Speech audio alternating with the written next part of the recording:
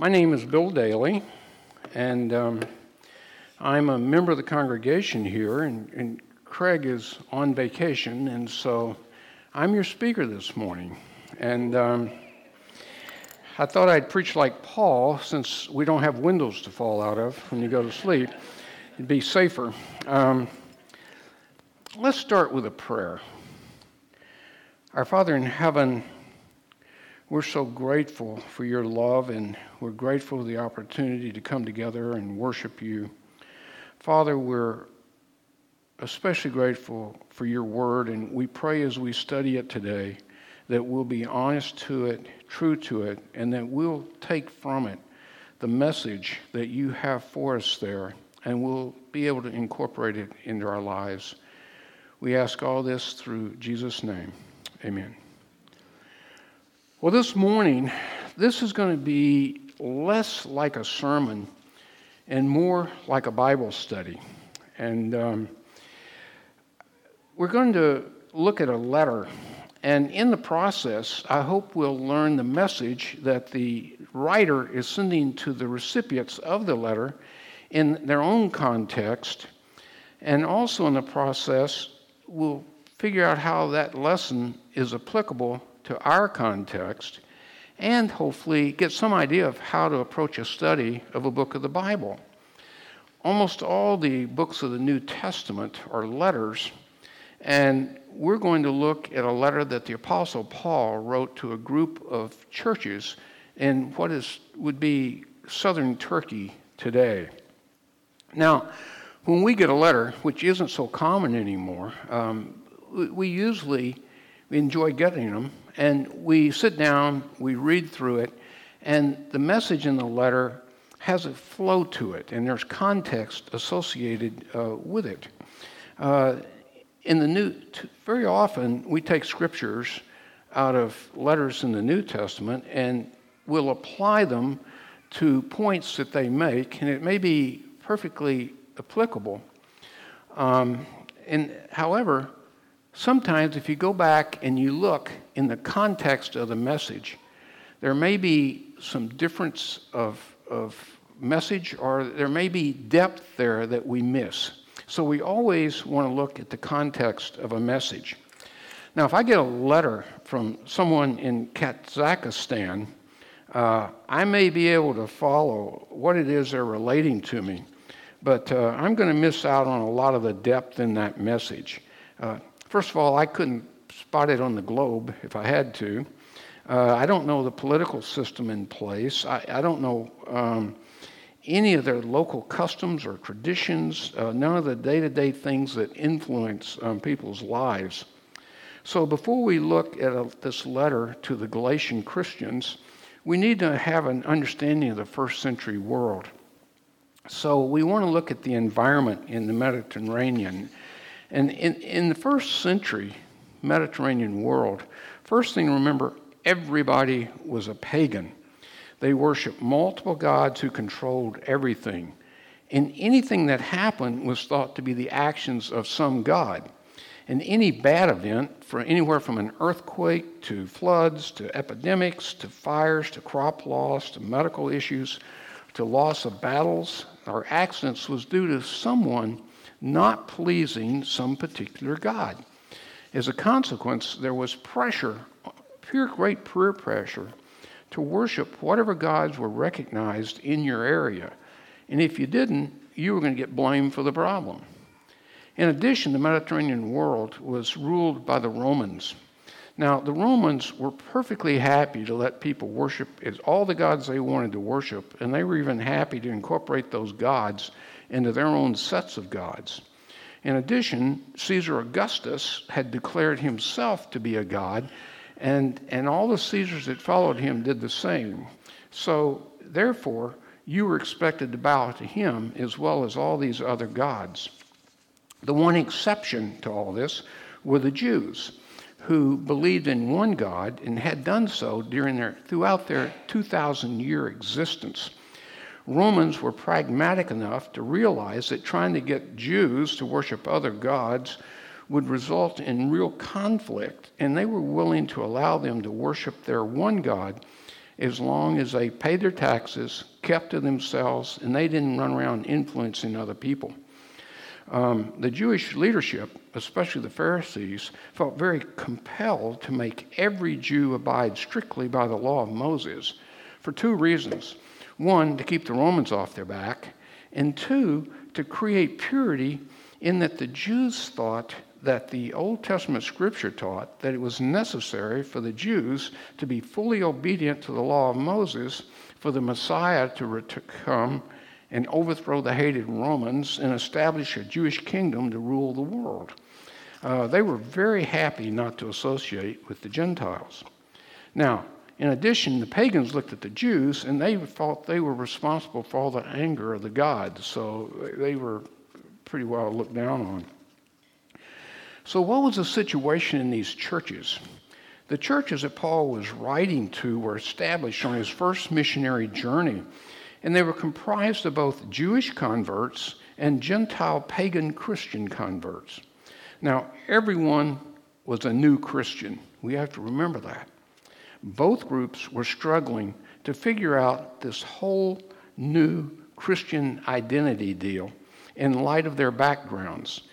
The Jews were trying to, as to whether Jewish custom was still the rule to follow, and the Gentiles trying to understand the whole concept of one God and the whole Jewish role in God's plan. This was all being learned in light of their prior pagan learnings and customs.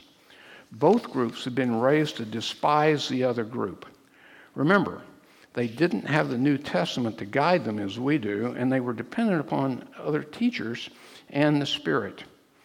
Remember, too, that they all desperately wanted to do the right thing. So let's look at the letter. We'll be covering large sections in a summary way, and I encourage you to follow along in your Bibles and check that what I'm saying is consistent with Scripture. We should always do that. Also, remember, Paul is very logical in his presentation, but it can also be very complex, okay? Hang in there. Don't give up, okay? You're gonna glaze over more than a few times. So Paul immediately identifies himself as an apostle who was chosen directly by God and Christ and not by other men. Now, that's important in this identification because it becomes clear as we look at the problems that he was facing in this congregation. And as part of his introduction, he, in verses 3 to 6, gives a very concise summary of the gospel. So, Paul, after introducing himself as this apostle, he immediately jumps into the problem in Galatia. In these verses, Paul quickly points out the reason for writing the letter. The Galatian Christians have been misled by false teachers from Jerusalem who are saying that they have to obey Jewish law and ritual, including requiring Gentiles to be circumcised, and that Jewish Christians shouldn't mix and mingle and especially eat with Gentile Christians. Another problem that becomes clear is that the false teachers are claiming that Paul's not a real apostle, or that he's only a minor apostle who only learned what he knows from other real apostles. They feel that he's not requiring Gentiles to keep Jewish tradition makes him a people pleaser. He's making it too easy on those people. Well, Paul shows his absolute anger and frustration in these verses. So Paul immediately has to start off by reestablishing his authority as an apostle. So at this point, Paul starts to defend his authority. He does so by relating his history that you see in the book of Acts, which, of course, they did not have. But he points out that for 3 years after his conversion, first of all, he was converted directly by Christ and communicated that 3 years after his conversion, he went into isolation in the desert and met with no one. After 3 years, he went to Jerusalem and met with James and Peter and James, who approved of what he was doing. 14 years after that, he went back to Jerusalem, this time accompanied by Barnabas and Titus, and all the apostles approved of what he was doing. By the way, during that visit, Titus was a Gentile, and he points out that the leadership, the apostles in Jerusalem, didn't require Titus to be circumcised. Finally, to nail his authority as an equal apostle, he points out the time that he confronted Peter when Peter was influenced by similar type teachers to not eat with Gentiles. And he points that out when he says that in 15 to 16, we who are Jews by birth and not sinful Gentiles know that a person is not justified by works of the law, but by faith in Jesus Christ. So we too have put faith in Jesus Christ that we may be justified by faith in Christ and not by works of law, because by works of the law nobody is justified. He then makes clear in no uncertain terms his own status regarding all this. He says, I have been crucified with Christ, and I no longer live, but Christ lives in me. The life I now live in the body, I live by faith in the Son of God who loved me and gave himself for me. I do not set aside the grace of God, for if righteousness could be gained through the law, Christ died for nothing. Now, let's pause for a minute and ask the question, how does all this stuff relate to us today? I mean, it's great academics, but what about me? For starters, we live in a largely pagan world. We don't call it that, but that's what it is, where the issues are sometimes different and the gods are sometimes different, but often they're the same as they were in the first century. Material wealth, sex, celebrity, position in society, and we could go on and on. Today, many wear the label of Christian as an inherited title with little or no meaning to those who wear it. I was born in a Christian family. I'm a Christian. Our society, much like the first century society, demands conformity to its views of the world, a view formed outside of biblical command or example, and that wants our morals to be defined by the world's view. In the church itself, we have a diversity of individuals from many religious traditions trying to sort out what is appropriate worship, what is appropriate lifestyle. What does it mean to be a Christian? What is commanded biblically and what is choice? Thus we face pressures in the church and out of the church. So let's see how Paul deals with these issues with the Galatians and how they might apply his teaching to us. And so Paul starts off having reestablished his credibility as an apostle. Then Paul sets out to remind Jewish Christians of the role of Israel in God's plan of salvation. And remember, the Jews know this, but they've lost sight of it. So Jewish Christians, he's reminding them what exactly was that role. And at the same time, he's trying to educate the Gentile Christians about that plan, since it's totally new to them. It's totally ignorant to them, the whole business. And we need to step back and remember that from the moment man sinned, God had a plan for man. And we see that in Genesis 3:15, where God, speaking to Satan right after man sinned, says he will crush, speaking of the Messiah, Jesus, he will crush your head and you will strike his heel. From that moment, God had a plan to redeem man through a Messiah, the Savior. From that moment on, Satan did all he could to try to prevent that from happening. And that's the story covered in the Old Testament, in essence. So Paul goes back 2,000 years to Abraham, the father of the Jews. And he points out that God chose Abraham because of his faith or belief in one God. And God's promise to Abraham was that he would be the father of he gave a promise to Abraham, and there were two components to that promise. One, he was going to be the father of a great nation. And two, through his seed, his DNA, his heirs, that the world, all nations would be blessed, and that his heirs would be blessed through this Messiah. So through this race, God also provided a hereditary line for the arrival of the Messiah, the DNA leading to Jesus. Now, that's the promise made to Abraham for eternity. Now, Abraham was followed by Isaac and then Jacob, believing in one God, justified by faith.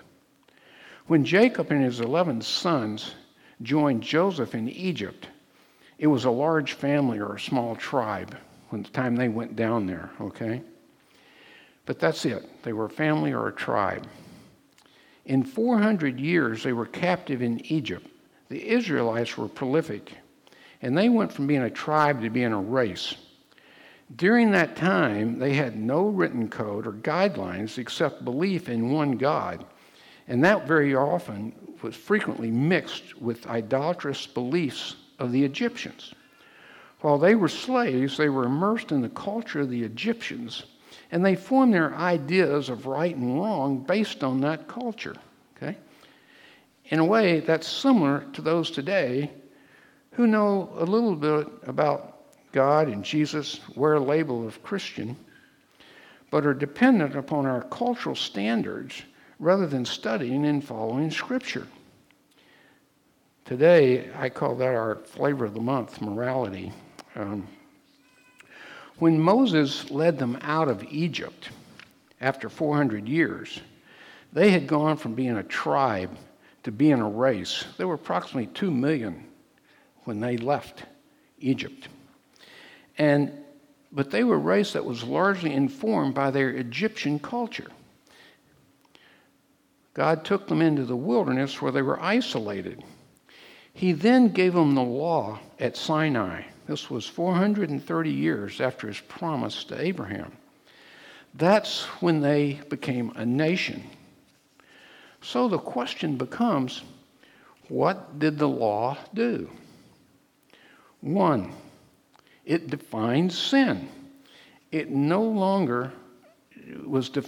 no longer defined by the prevailing view of the culture, the Egyptian culture or whatever. The law defined it. Two, it recognized and identified the Jews as monotheist, as believing in one God. In all the world of paganism, this little group believed in one God, the whole concept, there's only one God. It defined the behavior, their behavior is different from that of the rest of the nations of the pagans. They were to behave differently. It showed the behavior that God designed man for man's full enjoyment of life. And it served as a tutor or a guardian to the Jews until the Messiah, the promise to Abraham, came. Think of the law as you think of making rules for your children. You don't make rules and guidelines for your children because you're looking for an excuse to punish them. You make it because you want what's best for them, and you know if they live within those guidelines, their life is going to be better and blessed. That was God's plan for the Jews. So, what was the outcome of the law? Well, the Jews couldn't keep it, and it thus defined their sin and condemned them. There was no longer a question about right and wrong. By not keeping the law, they missed out on the blessings they could have in this life, and instead they suffered the consequences of their sin. They came to believe that salvation was through trust in their own actions of keeping the law, and thus depended on their own achievements and perceived goodness compared to those pagans, rather than on God's mercy. And they viewed themselves as Abraham's sole seed and recipients of the promise, and they despised all non-Jews. So what was the law's relationship to this promise that God had made to Abraham? They were two separate covenants or agreements. The promise to Abraham was to carry on forever. The law was only in effect until the promise, i.e. the Messiah, came.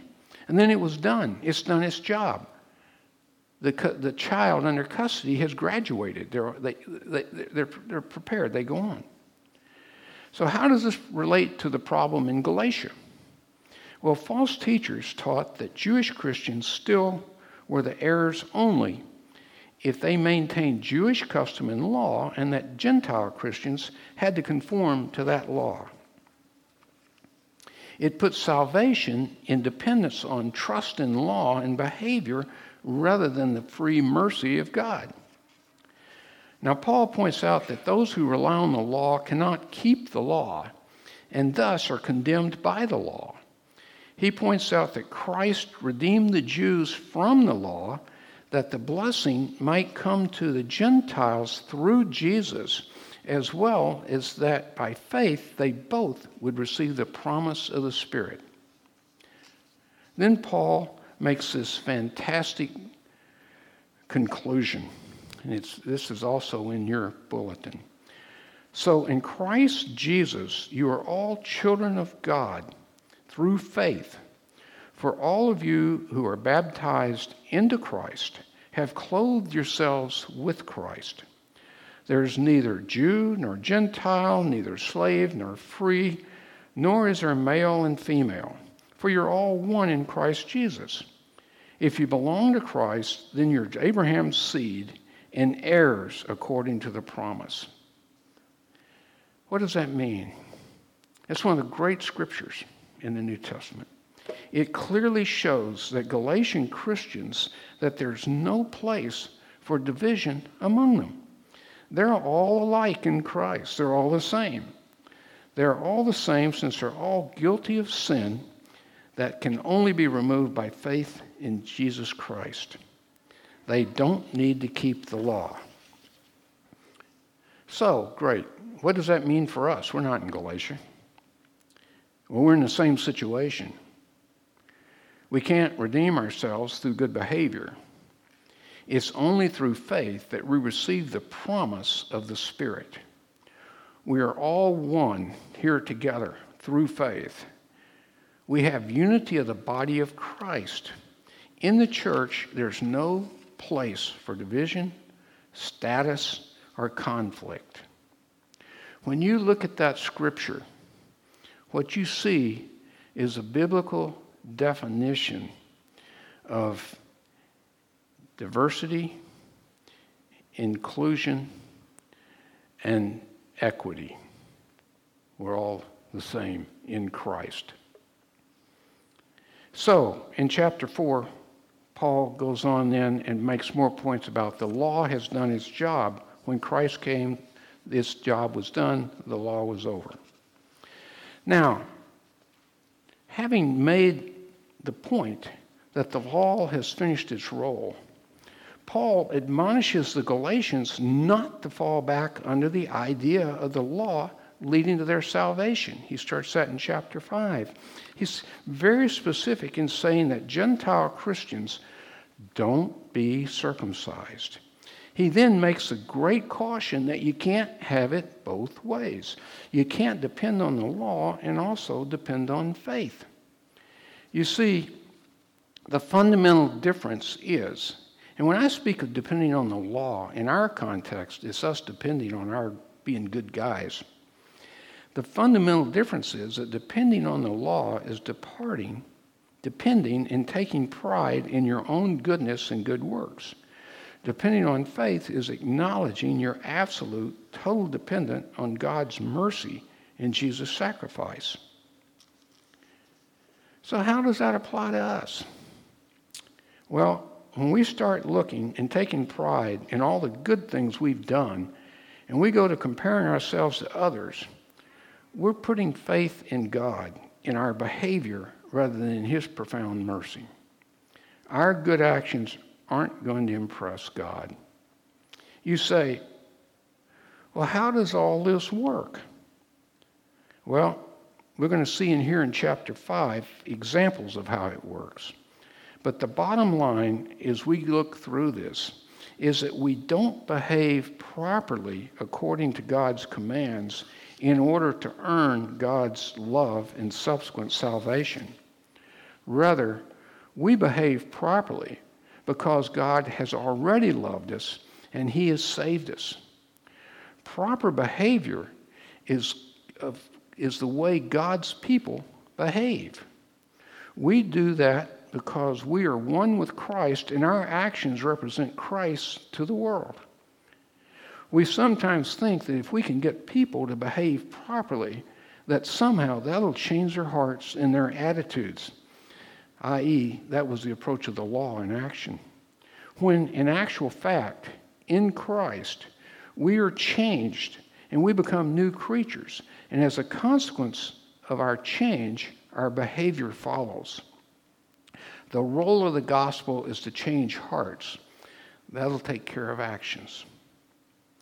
Now, at one point here, Paul vents his anger about this whole business of these teachers, and he's pretty graphic. You can read those terms. But the lesson that we see at that point in this letter is that we have to be absolutely true to Scripture in our teaching. When we will be held accountable for false teaching and in alienating fellow Christians. So we need to stay with Scripture. So, with that in mind, let's take a look at the Spirit and led church, okay? After showing the absolute falseness of the teachings, Paul sets about talking about how Christians are supposed to treat one another. So we've gone from this whole philosophical discussion. Paul's basically, he works like a lawyer. Boom, ba-boom, ba-boom, ba-boom. He's made his case. Okay, the law's done. Okay, you're Christians.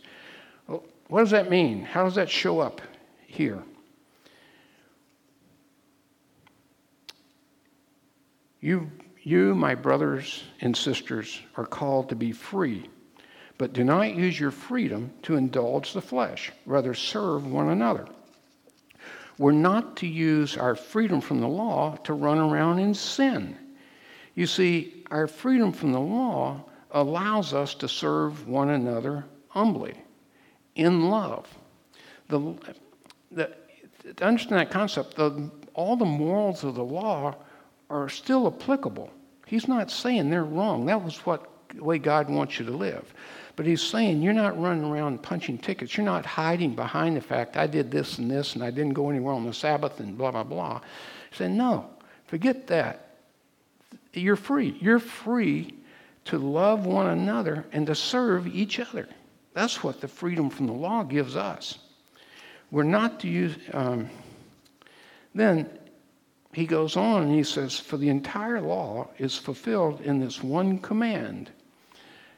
Love your neighbors as yourself. If you bite and devour each other, watch out. You will be destroyed by each other. Now, those words are as applicable to the church today as they were then.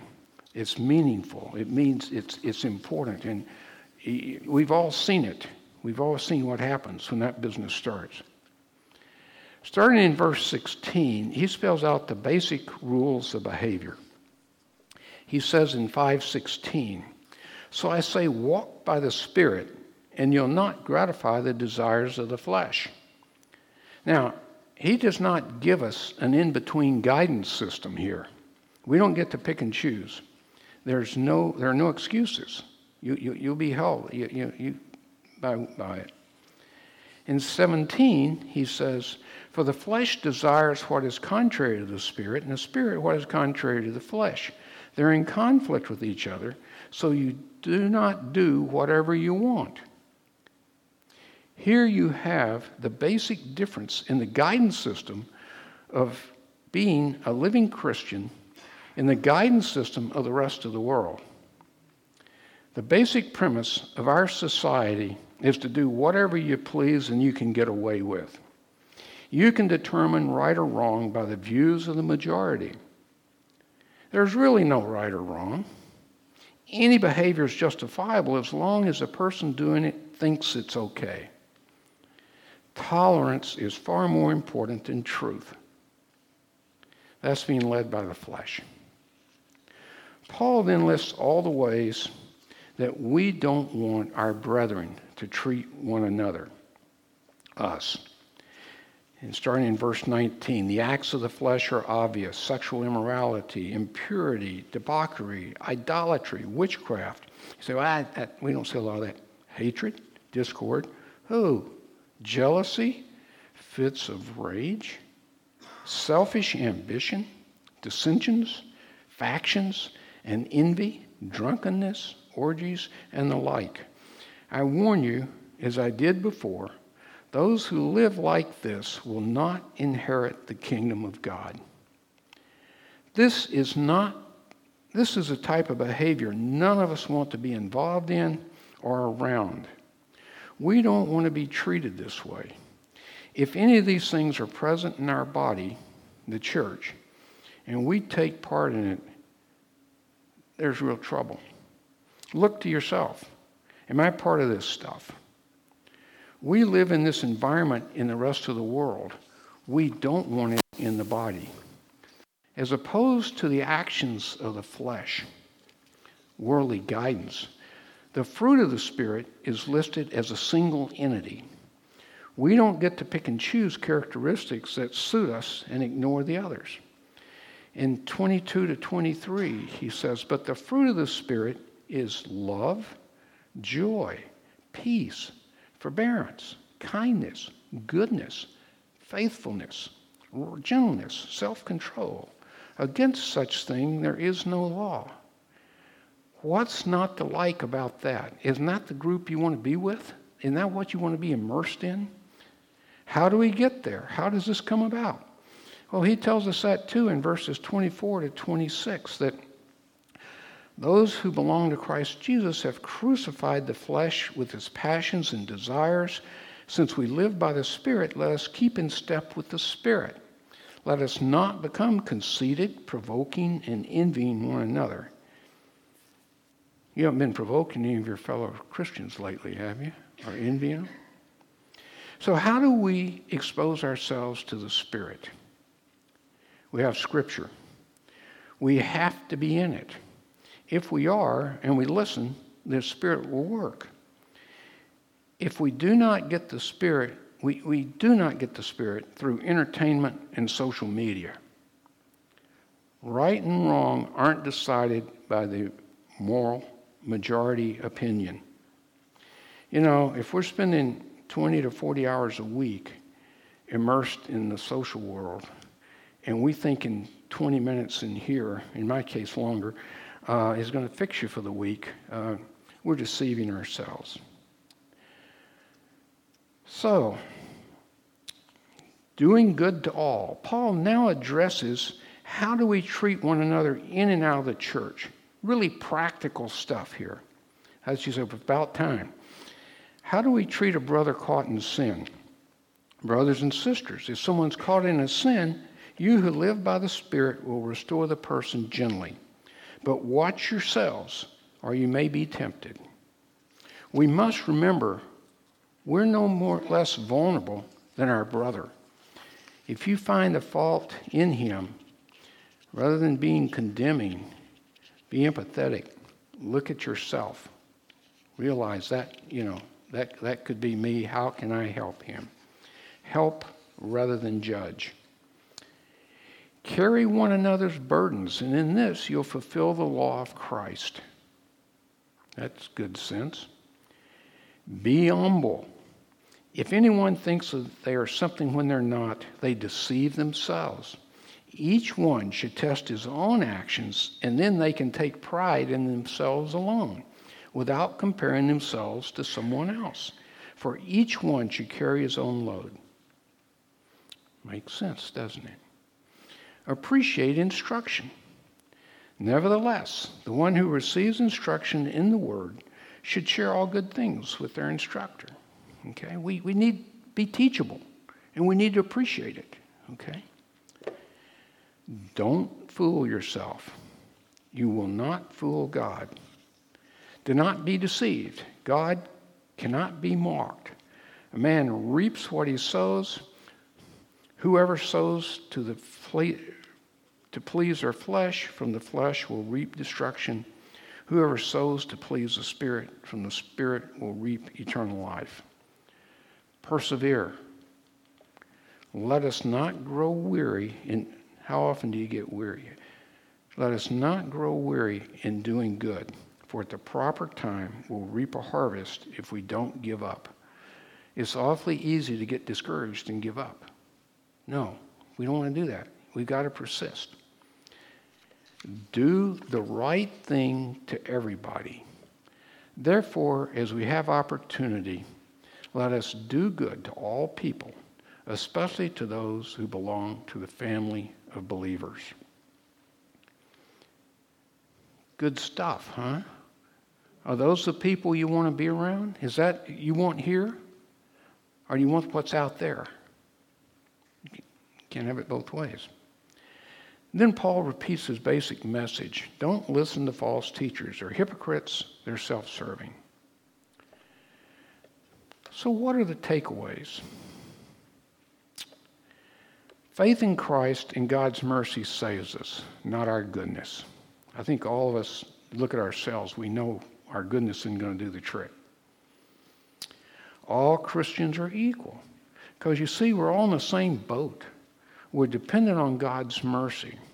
Thus, we must treat each other equally and with love. I can't be superior to you. I'm not better than you. I can't look at something you're doing wrong and think, man, I'm great. That's not my problem. None of us is better than the other. There's no room for strife and division in the church. Let's don't pick each other apart. Man, you go to that every day in the world. You walk out of this building, that's the stuff going on all the time. That's not what you want. That doesn't belong here. That's not God's people. We're God's people in this world. Our values and our behavior are dictated by God's word, Scripture, not by the values of society. We need to be in the Word. We need to be reading. That's where the Spirit works. That's what changes. That's that new creation. And that new creation leads to different behavior, different attitude. We're all Abraham's seed. You see, Abraham's seed weren't the Jews and these races. Abraham's seed are the people of faith. And that's the whole point Paul's making to the Galatian Christians, that you're one. The church is united. You're one. And that's what we need. That's what it's about, is body being united.